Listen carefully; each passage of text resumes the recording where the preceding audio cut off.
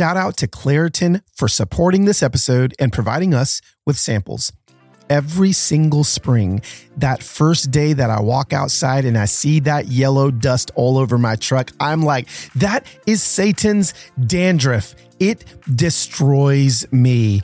I legitimately can't go outside for longer than 3 minutes because my eyes get swollen, my eyes get puffy, my nose gets congested, and I just simply can't breathe. Luckily for those of us who live with the symptoms of allergies, we can live Claritin Clear with Claritin D.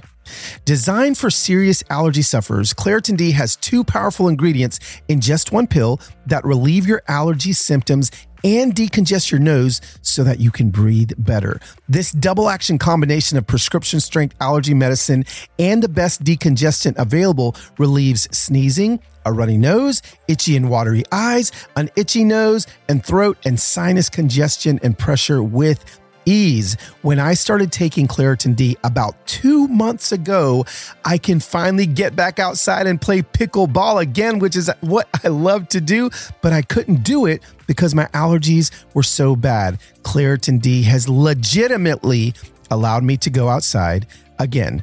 Ready to live life as if you don't have allergies? It's time to live Claritin Clear. Fast and powerful relief is just a quick trip away. Find Claritin D at the pharmacy counter.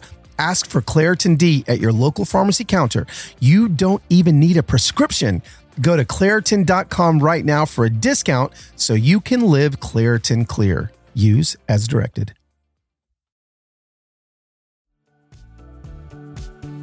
I'm not quite sure how I ended up with so many amazing singers as friends, but I got one amazing singer friend that's even a better talker.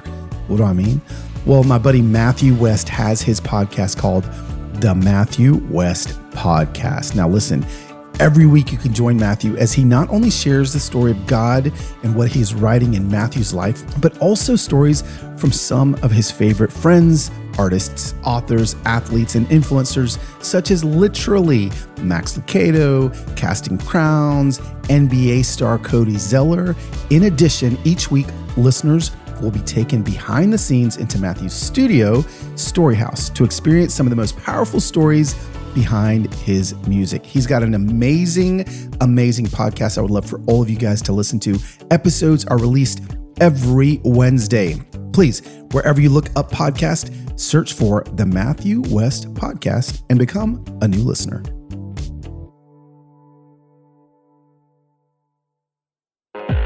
It is Thursday, May 18th, 2023. Got a question. What you gonna do when Don Miller comes for you? That's right. Welcome to the episode of Human Hope where my friend and your friend Donald Miller himself is gonna drop some hope up on y'all's mugs. This is episode 109 of the Human Hope Podcast. I am your host, Carlos Enrique Whittier Guzman Archibald Cabello, or Los for short. And we got a lot of work to do today. I got a lot of work to do today. Can I tell you? The work I got to do is finish this manuscript. I'm trying to get to 50% done by the time I leave this little cabin in the woods here in Ashland City, Tennessee, is where I'm recording this from. Ashland's like 30 minutes outside of Nashville, but it feels like I'm 4,000 miles away from civilization. This place is really cool.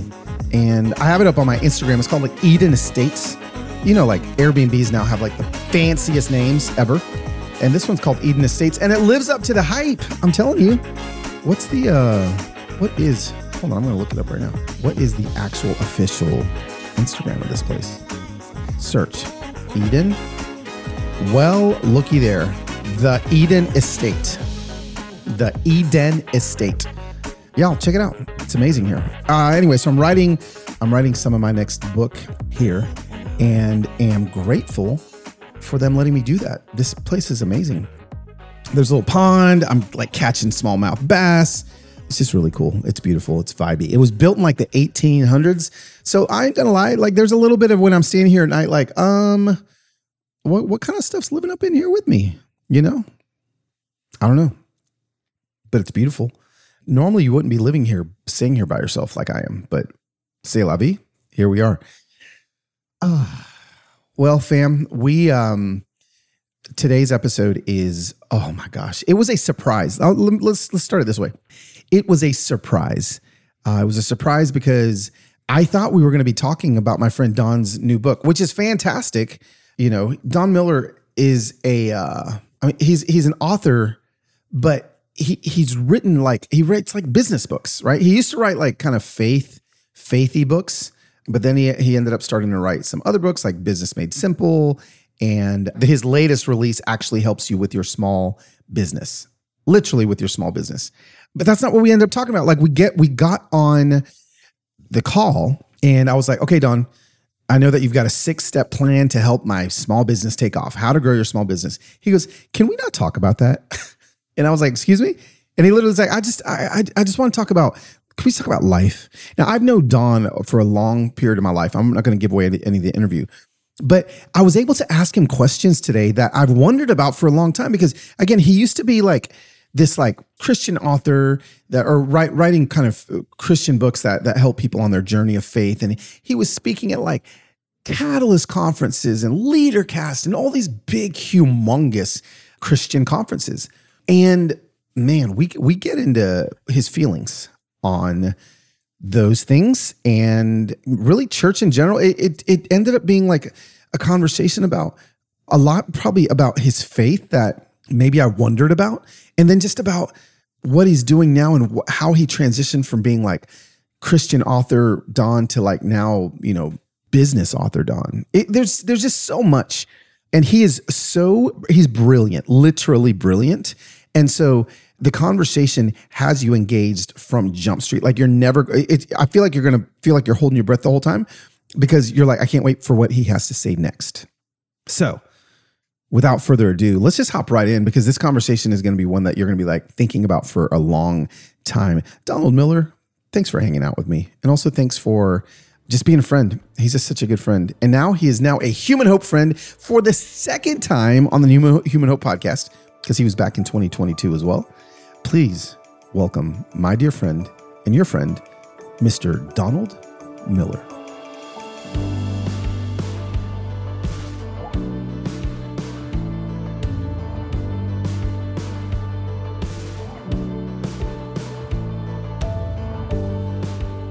Okay, Human Hope Familia, I have Donald Miller on my screen right now. I'm looking at you, even though we're in the same city. I think we're in the same city right now.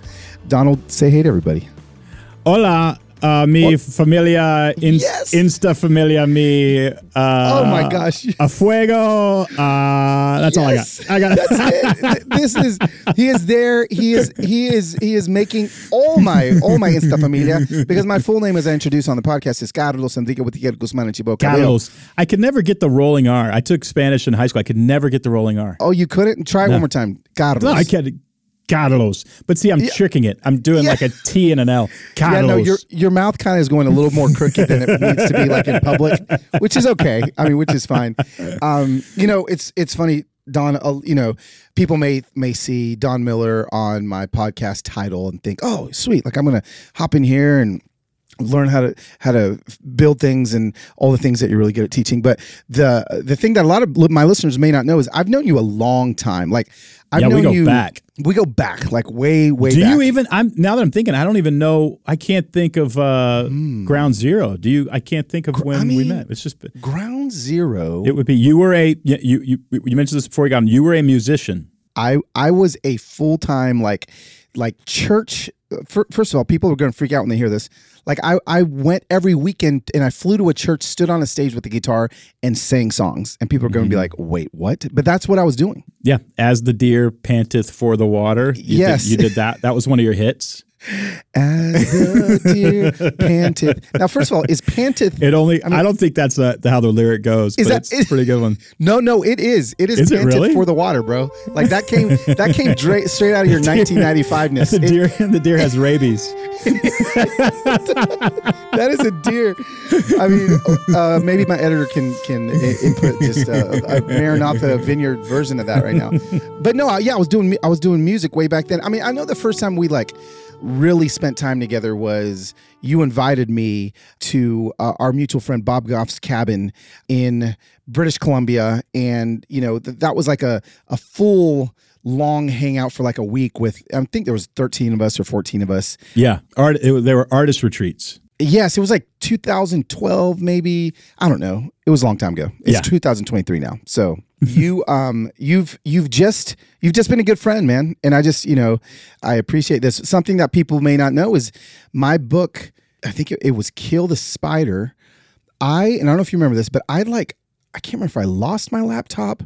Something happened with my laptop, and I was in the middle of writing my book, and I couldn't afford another laptop, and I was freaking out. And you literally gave me your laptop. Do you remember this? I do. I vaguely remember that. Yeah. I had to be honest. I think I had just bought a new laptop. Oh, yeah, no, absolutely. You didn't put yourself out of any. It's not like you're like, I'm going to give him my laptop. Let's not oversell this. And then now I'm going to go have to find a laptop. No, it was probably in a drawer somewhere. I pulled something out of a drawer. I turned it on. It came on. Here, this one works. Just give it to my friend Carlos. But all I kept remembering was like, I wonder which book Don wrote on this laptop while I'm like trying to channel my words. So I couldn't. We'll have to predate but we'll have to go back and look at that laptop. But anyway, we've done a lot of life together.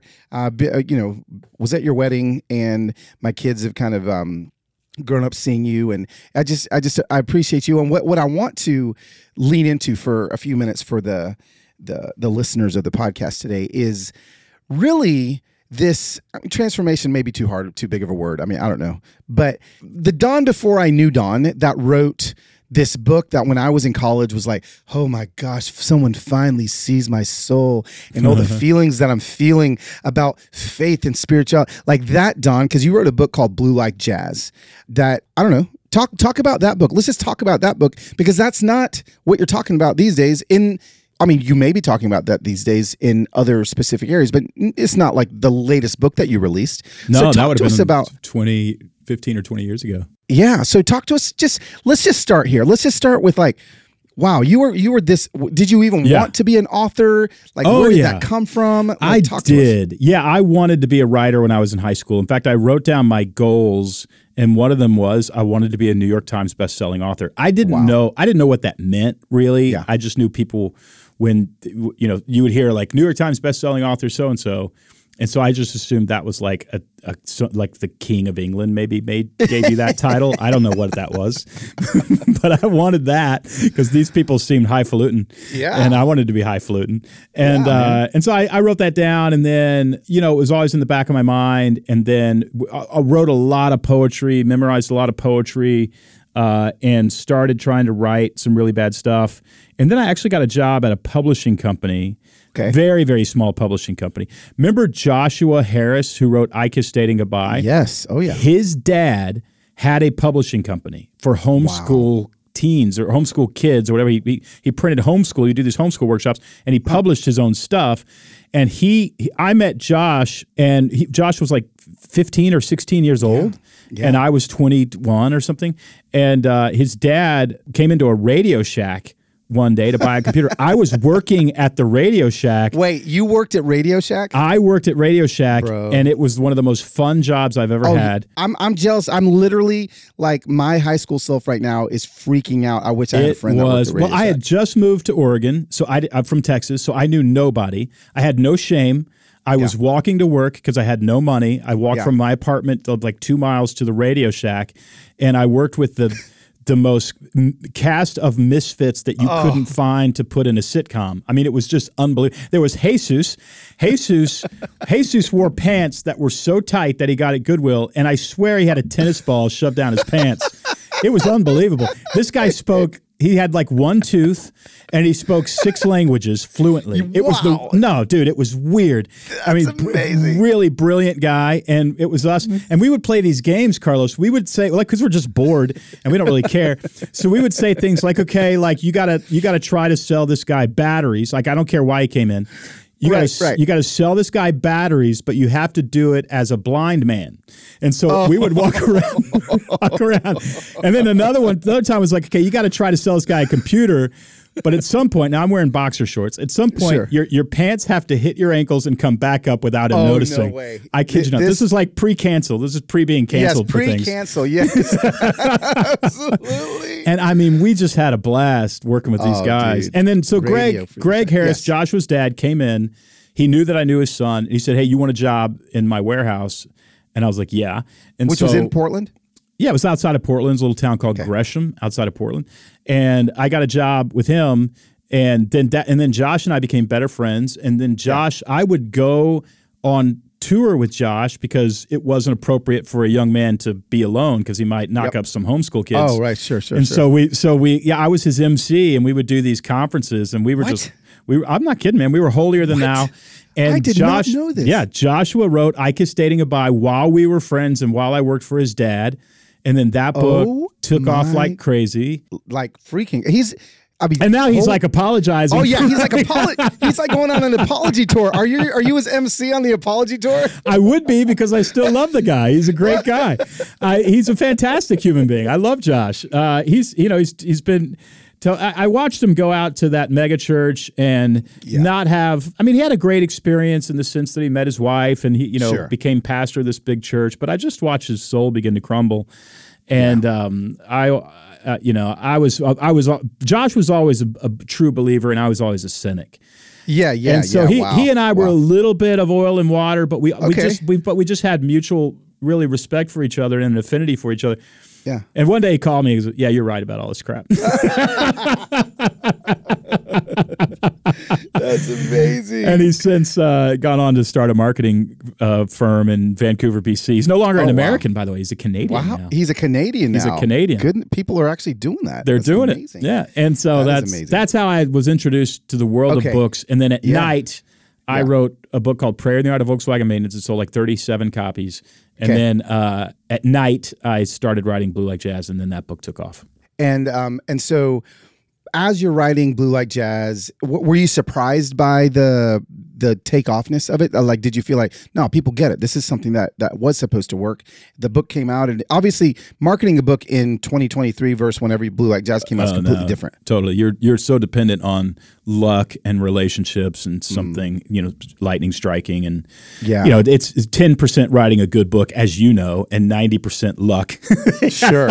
Yeah. Absolutely. Somebody asks you on Oprah calls and says, "I really like this." And you're like, that's what made bestsellers back then. So, I mean, I really probably have a high internal locus of control, or at least I did, and probably somewhere on the narcissism spectrum. I really believed that my first book would be a massive hit. Yeah. And it was a massive disappointment. And so I had been kicked in the face a few times before Blue Like Jazz came out. And so I'm so grateful because I was actually grateful. I think if it would have taken off without a failure, I would have been like, "See, I told you," and nobody in my high school believed me, but look at me now. Yeah. And instead it was like, okay, I'm very grateful that anybody's paying attention to this. And it took a long time. It took like a year and a half for that book to actually start selling. So this book starts selling.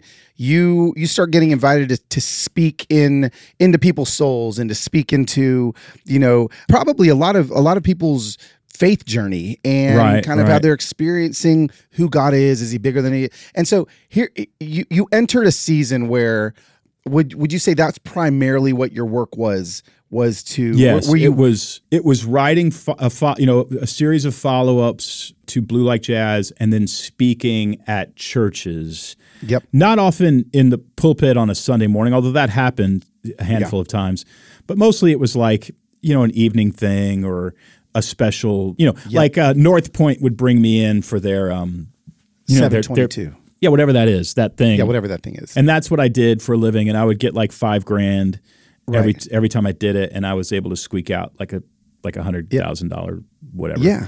And that's what I did, and I did that for a really long time. And to be honest, I really liked it. I liked it. I enjoyed the writing life. I mean, I would just sit around in my underwear and write books, or go out down to in Portland. I would go to these one of 3 or 4 coffee shops. and I would get some writing done. And I had so much margin. I'm saying this because in my mind, I'm like, I have zero margin. I don't have 3 minutes, as a new dad and all that stuff. Isn't that crazy? And I'm realizing now you could have written a book a week, but it took you years. What is wrong with you, Miller? You had so much time. Freaking lazy.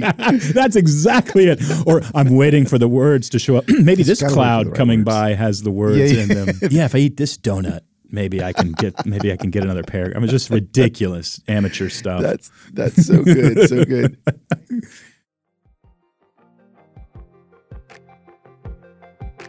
It happened again to me this week. I had something kind of funky going on in my body. I Googled it, and next thing you know, I'm planning my own funeral. Why? Well, because Google told me I was going to be dead in 24 hours. Well, it's been 72 hours, and it stopped doing that thing. I think it was probably gas. Now listen, I need you to know that's not the way to figure out your health problems. No, you need to find yourself a trusted guide, okay? No more doctor roulette or scouring the internet for questionable reviews on doctors. With ZocDoc, you have a trusted guide to connect you to your favorite doctor that you haven't even met. Millions of people use ZocDoc's free app to find and book a doctor in their neighborhood who's patient reviewed and who fits their needs and schedule just right. What I want you to do is head to ZocDoc.com/humanhope and download the ZocDoc app for free. Then find and book a top-rated doctor today. Many are available within 24 hours. That is ZocDoc.com/humanhope. ZocDoc.com/humanhope. Indeed is the hiring platform where you can attract, interview, and hire all in one place. Don't spend hours on multiple job sites looking for candidates with the right skills when you can do it all with Indeed. You need to find top talent fast, and you can do it with Indeed's suite of powerful hiring tools like matching, assessments, and virtual interviews. And if you hate waiting, Indeed's US data shows that over 80% of Indeed employers find quality candidates whose resume on Indeed matches their job description the moment they sponsor a job. And this just happened with me. We got so many incredible applications through Indeed. I love it. So this is what I want you to do. Join over 3 million businesses worldwide using Indeed to hire great talent fast. Indeed knows that when you're growing your own business, you got to make every dollar count. That's why with Indeed, you only pay for high quality applications that match your must-have job requirements. Visit Indeed.com/humanhope to start hiring now. Just go to Indeed.com/humanhope. Indeed.com/humanhope. Terms and conditions apply. Cost per application pricing not available for everyone. Need to hire? You need Indeed.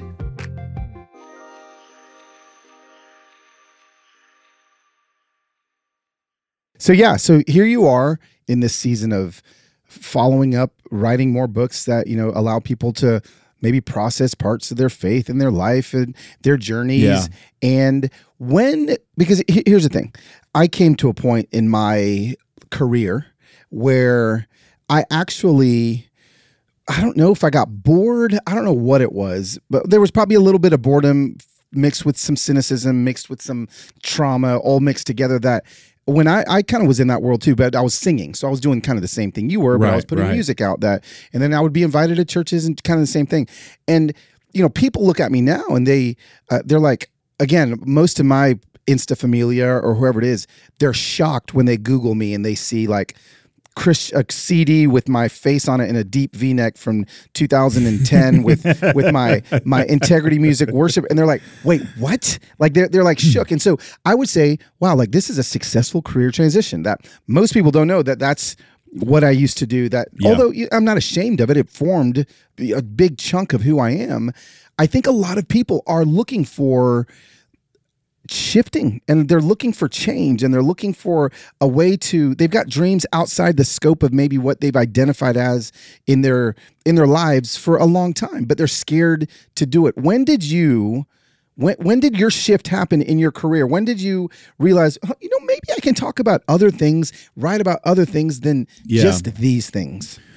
Well, there were a lot of things happening all together. One of them was I'd written 5 or 6 books that were sort of Christian, evangelical, faith-oriented explorations. And, I lived in Portland, Oregon, which is an incredibly secular city, and I'd come from south of Houston, which was an incredibly religious experience. And so it was, what I kept exploring was the clash of those two worlds and how does faith work outside of a cultural evangelical context? And for me, it did. And we would sit around in pubs in Portland and just have these deep theological conversations, smoking pipes. And it was it was a fantastic season. I mean, Tony, the beat poet, was there, and he's such a great human being. And Rick McKinley was the pastor of Imago Dei, just so many great people and so many freaking great conversations and so much margin that I don't have now. Miller, why didn't you understand what was happening to you? So that was great, but I think there was a part of me that, as I one Sunday morning, and it was really almost this sudden, I decided I don't know if I want to go to church today, and more or less never went back. And so there were like 2 years where I wasn't really plugged in, and I was sort of tired of deconstructing everything, and I was starting to realize that maybe we don't have answers. Like, the evangelical institution, at least in America, is the most divided institution there is. Absolutely. And it's because of these disagreements about, to me, very silly things.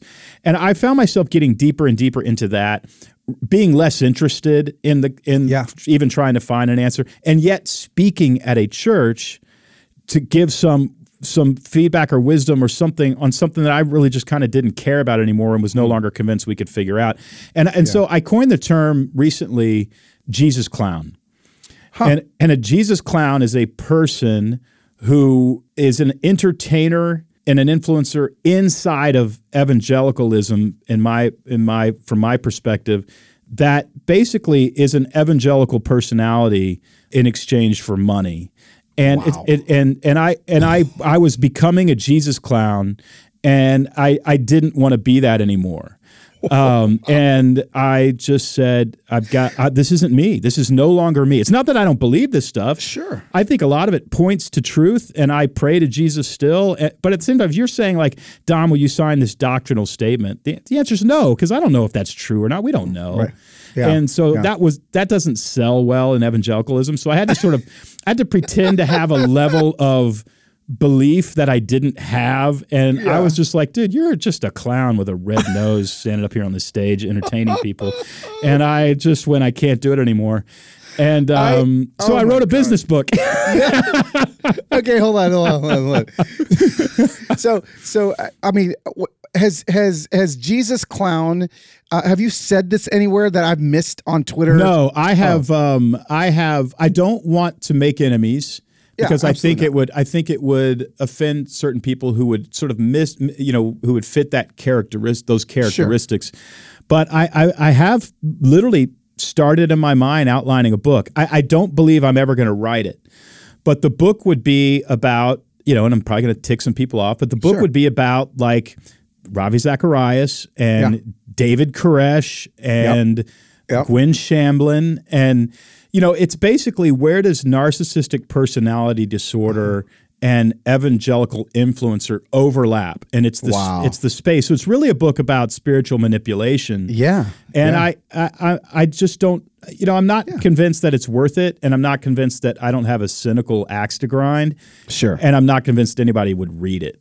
But the Jesus clown, would be the name of a future book that if I had more margin, I might write it, because I find it really fascinating. I find it really, really fascinating. I find it fascinating, not only because I think more and more people are kind of taking a step back from the religious culture or climate that they've existed in their entire life, and just kind of looking around and going, wait a second, what the heck is happening here? What in the world is this that we're existing in? Like, how is my pastor suddenly a leading voice for a certain candidate, like how, so it suddenly does feel or you can buy like a circus. There's 40,000 people in an arena somewhere watching the worship band from your local church. I'm not saying it's bad, it's just weird. Everybody has to say that's weird. Everything's weird. Everything's just really, really weird now. Totally. And it's become monetized and commercialized, and I just couldn't navigate that territory, and so I got out. Yeah. Oh man, I feel like we need 10 podcasts now. So I'm going to convince Don to be a monthly. We'll do a separate podcast called Don and Carlos Get Canceled, and then that'll be our podcast. We'll do that. Listen, I only my schedule is only about 10% now, kind of evangelicalism. So like, we could just cancel that last 10%, after we have these conversations. Funny story here. Not funny story. Actually, it speaks into some of what we've been talking about. I don't speak at a lot of churches anymore. I speak mostly either to businesses or, next week it's like 1,000 dentists, right? Like I'm just traveling around doing these things. And but I do every once in a while get asked to come and speak in an evangelical context. And so I got asked to speak at a church in Tampa, Florida. And the night before I got there, the pastor texts me. I don't even know him. He texts me and he's like, "Hey, listen, I need to tell you this. I didn't know this when I booked you because my wife follows you on Instagram. I don't, but this is the most controversial thing I've ever done is invite you to come and speak here."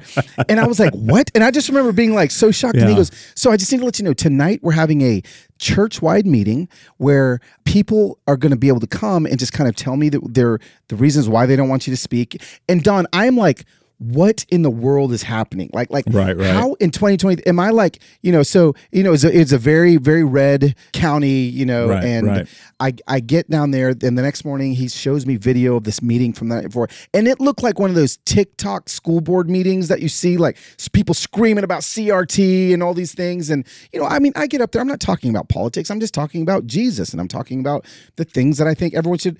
All that to say, like, you talk about it being such a divided time, and that the evangelical church can't even, like, it's getting even more divided to where a guy like me now is like the most Carlos Whitaker is the most controversial thing to happen.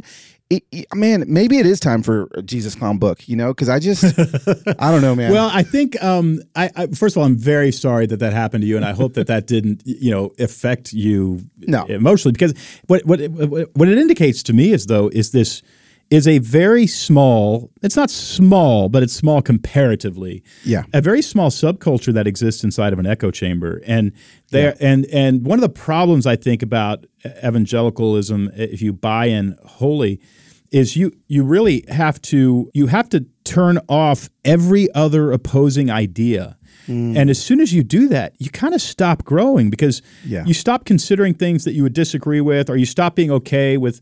I mean, if you're not okay being in community with people who disagree with you, right, then you're not learning or expanding your horizons at all. And so part of the problem with like even signing a doctrinal statement is you're actually saying, this is what I believe, and therefore I will use a confirmation bias for the rest of my life to only look for things that I agree with or disagree with based on this statement, and I'm done learning and growing. And I would just say, my God, that's an arrogant statement. Totally. And so, to me, it's like, no, I think that's part of a culture that needs to evolve. And I think it's okay to say, hey, look, this is what we believe, but we do not fear any other idea. And not only that, even if we sign this doctrinal statement, we believe that we could be wrong because we're human beings. And to me, that's a much more humble attitude, and it's also a much more kind of open to evolving and changing and growing and learning. Yeah, and I think it scares a lot of people. So kudos to that pastor, by the way, for bringing you in. And kudos to him. We talk. I now because he was literally that Sunday morning sweating, like he was soaking wet before I get on there. He's so nervous. He had big givers leaving or whatever, and I just told him, hey, you can trust me, man. Like, trust me. And of course, I had so many people come up to me afterwards, like, I didn't want you to come, but man, that was really good. I just want to apologize. I just didn't think a Democrat could be a Christian. I just didn't, so all that to say, yes, kudos to him, but also he's like, this may have been the greatest Sunday for us because we made a decision as a church that we have like our non-essentials, but all this other stuff is not people are going to have, if they want us to have this, I think back to the doctrine of faith statement that everybody's going to sign without anyone being like, I don't know, maybe, but maybe not. I've started to say, I don't know so many more times than I used to. And that it's just very unevangelical to say, I don't know. Cause a lot of things I don't know, you know? Yeah. Isn't that amazing? Isn't it amazing that if you don't know, telling the truth that you don't know is a bad thing. It's a bad thing. I don't know how that happened. Yeah. How did that happen? Yeah. So now we just lie. You have to say you know. We have to lie and we have to pretend to know things that we don't know. Yeah. That's wow. So, okay. You're growing in frustrations may not even be the right word, but you get to a place where you're like, you know what, like I can't be on the circuit anymore. I really don't want to be speaking underneath this umbrella. And you're like, I'm going to write a business book. Had you always been interested in business and in growing businesses and entrepreneuring, or did this just kind of come out of nowhere? Well, no, I that publishing company, Josh's dad's publishing company, I ended up running that company after about 4 years. And that was a small company, so that's not saying much. But that was my taste of business, and did well. You know, the company did well, learned a lot of that. And then when I had my own speaking and writing career, I ran my own business in a way, super small business. But I was actually asked, because I was speaking so much on narrative and narrative structure and wrote a book about that, I was asked by a big consulting firm called Accenture to put together a curriculum, project management curriculum using narrative structures, which was to me was a nerdy assignment. They paid me like $20,000. Yeah, and so I was excited, and then I did it. And then as I did that and turned it in, I thought, actually, this lays over a marketing framework much better. And so I wrote a book about narrative structures and storytelling, laying as a foundation for a marketing and messaging campaign. And in that book, shockingly, I wrote it like 5 years ago. It's close to 1 million copies now. Wow. Just shockingly. So I all of a sudden am now, I didn't want to have a big staff, and people were saying, hey, can you make my website? So I ended up certifying existing marketing freelancers in this methodology. Now we have like close to 700 of those. Wow. So all of a sudden I've got a staff of 30 and 700 of those marketing agents who are really, they just do incredible work. And then that meant I was building a company. And so I came up with these other frameworks, and then started certifying coaches in all the other frameworks. And so now, we have like 250 coaches. Oh my gosh. And so that was a surprise to me, but I absolutely loved it. I literally felt like, wow, I've gotten to live a sort of literary memoir career. Yep. And then now I'm getting to live this business writing career, and that's been going for about 10 years. And I just love it. I just feel like lightning has struck twice. And I haven't lost any of my faith. My faith is just the same, which is basically like, I think, but I don't know. And I pray, and I hope God's listening. And that's kind of it. And then, I believe in good and evil. That should be more foundation. And we're in between trying to move the needle. But then in the business world, I've gotten to do this other thing, and I've really loved it too. So it's been, the other thing is like it was just kind of chasing whatever I'm curious about next. And then here's the big thing go back to the conversation. Yeah. Two things about not being able to be authentic, or even remember how to be authentic because you're so deep into evangelical culture. There's so much value signaling in evangelical culture that we're always kind of saying, well, I'll pray about it, whatever. Do we have these little like hint, are you one of me or aren't you kind of signals? And then you can't be honest about whatever you struggle with because you might not be accepted, or it's a threat inside the culture, or you'll be seen as weak. And to me, that kills relationships. So now you're in a culture where you can't have authentic relationships, meaning there's no relationship. And so that's one part of it. The other part of it is this subtle message that happens inside of sort of church culture, and that is, if you leave, you're doomed. Yeah. If you leave, bad things will happen to you. And if you leave, and what I found was moving away from that into business, the absolute opposite. I found I lost 150 pounds. My dating life started to get turned around, and was able to seek some help and counseling, and ended up writing a book about that. And it just got better after I got out of the sort of honestly control and confusion that was embedded. And this is not to say anything negative about Christianity. It's just that in America there is there is a very popular version of Christianity. Sure. It's a take, if you will, on Christianity that closely aligns with the entertainment industry. And it was just confusing for me. So I was able to be who I am as a faithful person who prays to Jesus and likes making money much easier. Much easier when I left the culture that doesn't want you to be that. Yeah. You know, and so it's like that's a big part of it. I feel like I've found freedom. Yeah. I feel like you have too. I mean, just from knowing you, I feel like you have like you've taken, like maybe you couldn't breathe and then all of a sudden you didn't know you couldn't breathe. Then you took a hit of an inhaler and suddenly you have 100% lung capacity now. You just are. It's a lot like that. And then also the cynicism that I used to carry around and the constant eye rolling is gone because now I love those people, and I know a bunch of megachurch pastors, and we sit around and smoke cigars. I won't name them because God forbid that they would be seen smoking a cigar. But Don's our safe place. That's I hope so. And so now I do business, and I really love it. Do you feel like in business and in speaking to businesses that the foundation of your understanding of good and evil even speaks into that? Do you feel like any of your spirituality speaks into 100%.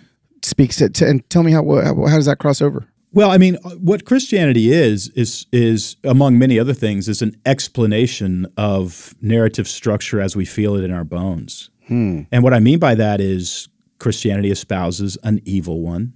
Yep. Right? So there's your villain. Yep. Christianity espouses a hero who's in a hole. That's humankind.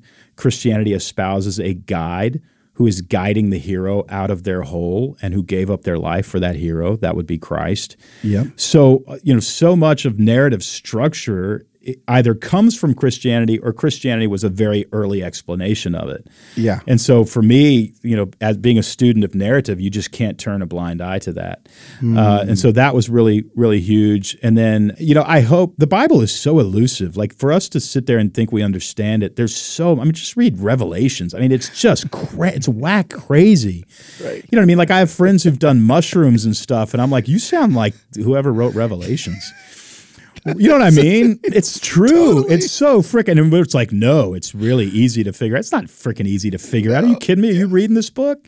Yeah. And so, you hear about these people with I've gone down the rabbit hole on YouTube near-death experiences. Yes. And I'm like, oh, the Bible talks about that we become light and we become one and we are the bride of Christ, all this elusive stuff that these totally secular people are experiencing in an afterlife, which may be a chemical cocktail that happens when you stop breathing. I don't know. I'm not going to try it. But wait, Don, you don't want to try near death just for the no, man. You're not the supposed rush. to get. You can't get that close. You gotta just theorize and let other people tell you about it. But there's stuff that's happening that's just like that does indicate there's evil and there's good and that there's some sort of spiritual connection to be made. And I'm not a universalist. Don't get me wrong. Sure.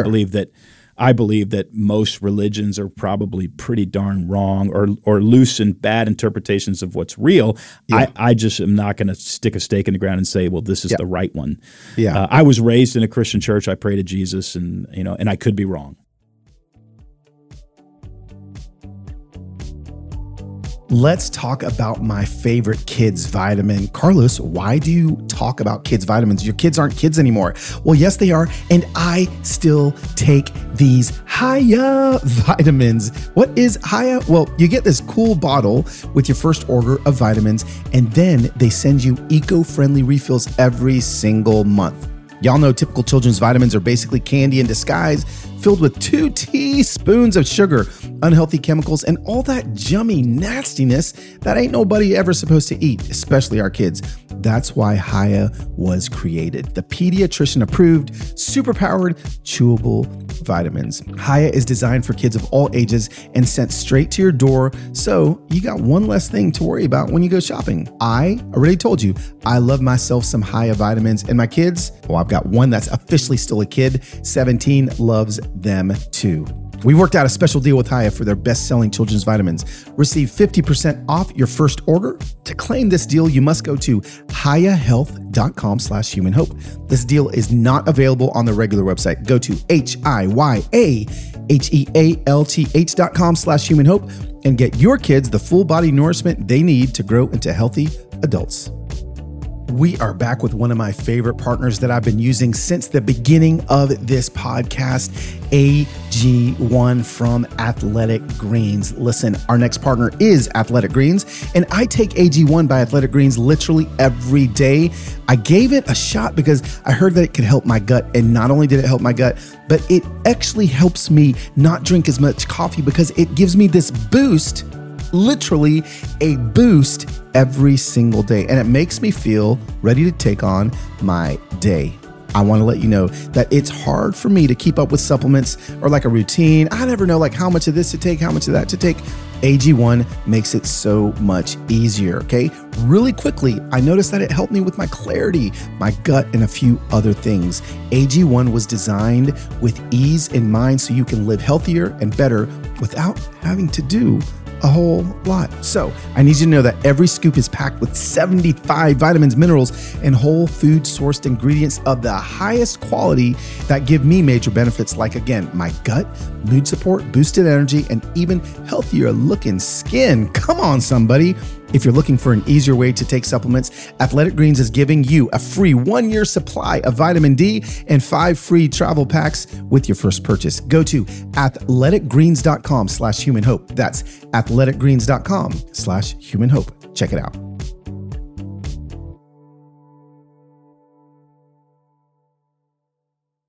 The I could be wrong piece, it scares the crap out of people.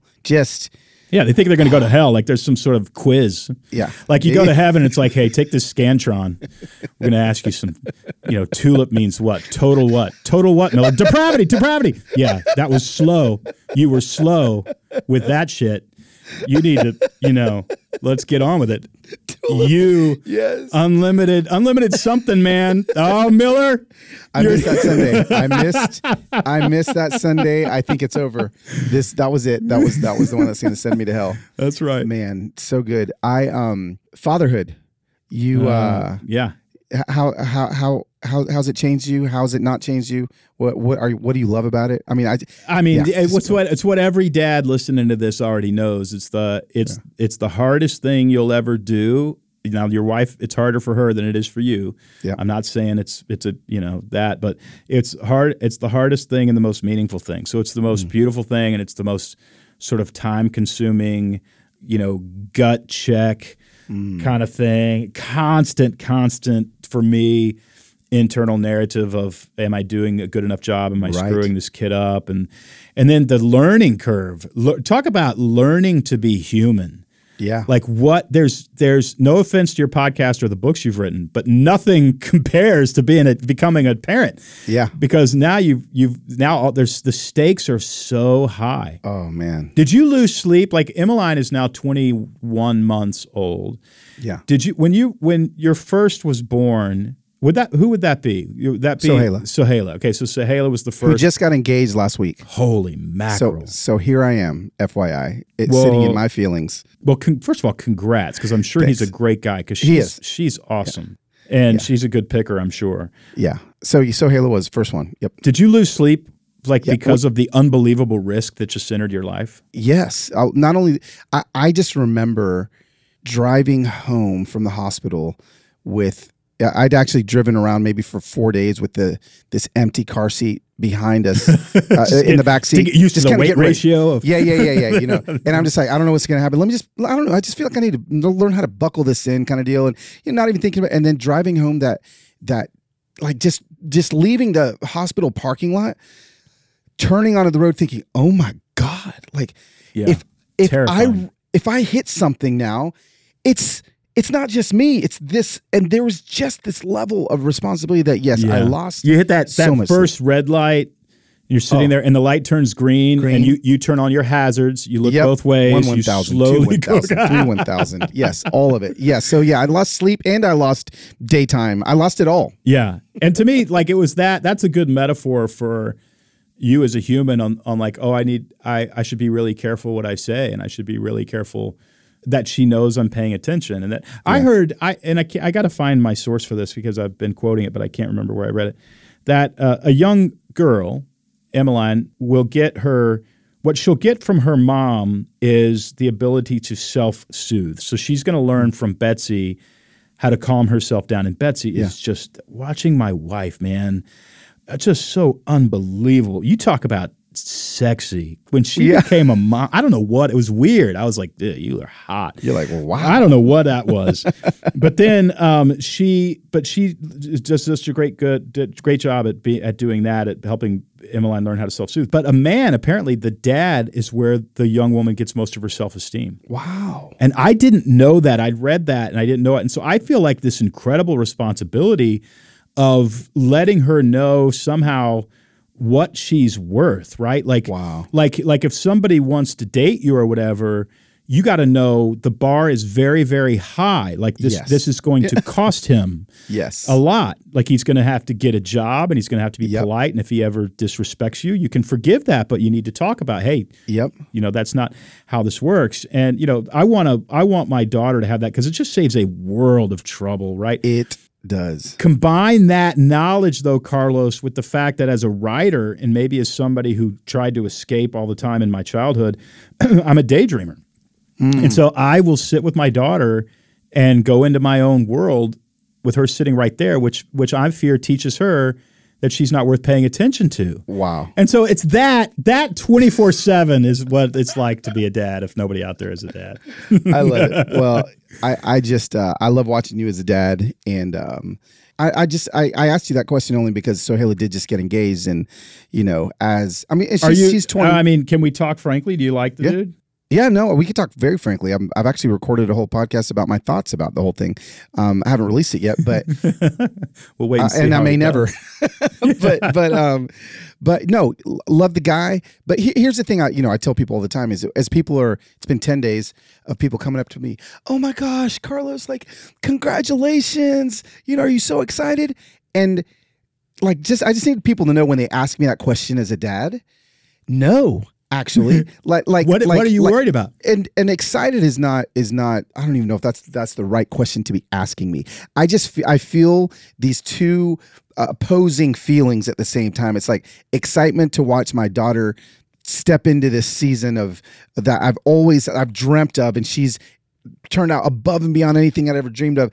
But also the pain of seeing, and maybe it may even come to me, but it's like, man, life is just speeding by, sprinting by. Yeah. And I just feel like I'm hanging on, and I'm like, holy cow. My parents are aging, and my father's at the end of his life, and just being in the middle of all that at the same time. It's like when someone asks me how am I feeling about, oh, how you doing with your daughter's engaged, half of me is so excited and half of me is devastated, at the same time. But I think it's okay to be able to hold both those things, and I think that's like the path to healing, right? Is to be able to sort of grieve the end of something and get excited about, and it's fun as you get older that you can hold two emotions in your heart at the same time. Right. Yeah, but I totally get that. And part of it is like our own, the fact that you and I are heading toward the end of this thing. I'm not that old, but at the same time, it's like, oh, there's more behind you than there is in front of you.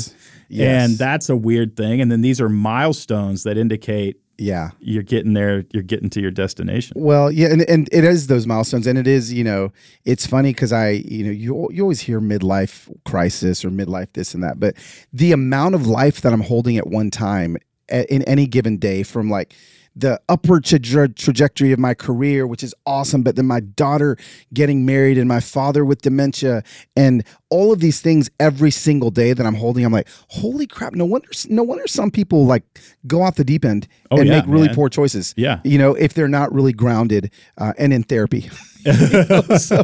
Yeah. No, that makes total sense to me. Yeah. Yeah. I got married so late. How old were you when you got married? 21. Okay, so I was 42. I was twice as old. And then became a dad at 49. Yep. And so I'm glad of that because I think I sort of have a little bit of a wiser perspective, because I think I would have just been a basket case if I would have got married early. Dude, yes. I honestly, kudos to you for making it work, man. Well, it's all Heather. It's all my wife. Yeah. I mean, and you know Betsy. It's all Betsy. Yeah. And you and I say that not jokingly. No, we don't. We need people to know. Don, this is why I love you. There's 1,000 great professional things we can talk about. And you guys can go follow Don and all of his Business Made Simple and how to grow your small business and all the things that he's really good at teaching about. But man, this was just, I think, so helpful, I think, for a lot of people just to hear from somebody that has navigated the things you've navigated and the way you shared it with us today. I'm just really grateful. I'm grateful too. It's been medicine for me. Before we started recording, I said, "Hey, we don't have to talk about books. Let's talk about let's catch up." And this is what we would have done if there was no podcast. Yes, it's like let's talk. Yeah. This is Don and I both. You guys that are listening to the podcast know that I'm a big Nashville SC guy, and Don has season tickets in the stadium at the same time. So we're just going to try to find a time to. We won't record the podcast. We'll just have more of this conversation. Who's your favorite guy to watch out there? So I personally like Fafa, our new winger, just because he's feisty. He's the smallest guy out there, but he's so freaking fast, And so I agree, and I like watching Schaffelberg. Oh, Schaffelberg, because when you look at him, you don't think that guy's going to be quick, and then when he kicks it in, it's freaking believable to watch. You can't catch up with him. No. This last weekend when he went in and got the that Hani Mukhtar passed it to him, and he got that goal. Unbelievable. He turns on another gear. Yeah. So anyway, I love it, dude. Anyway, and I love you. Love you. Thanks, too, buddy. Yeah, say hi to the family.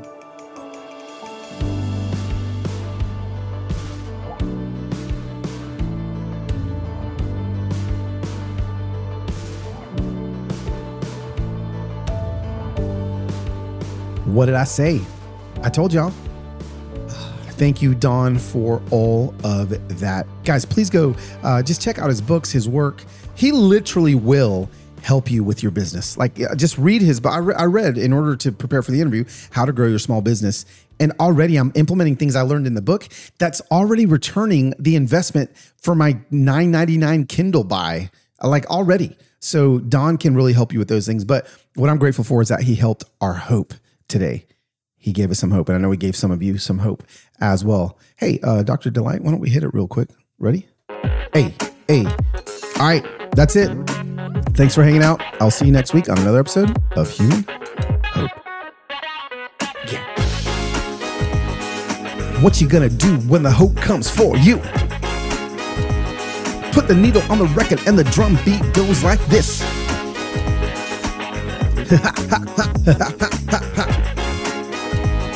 All right, I'm done.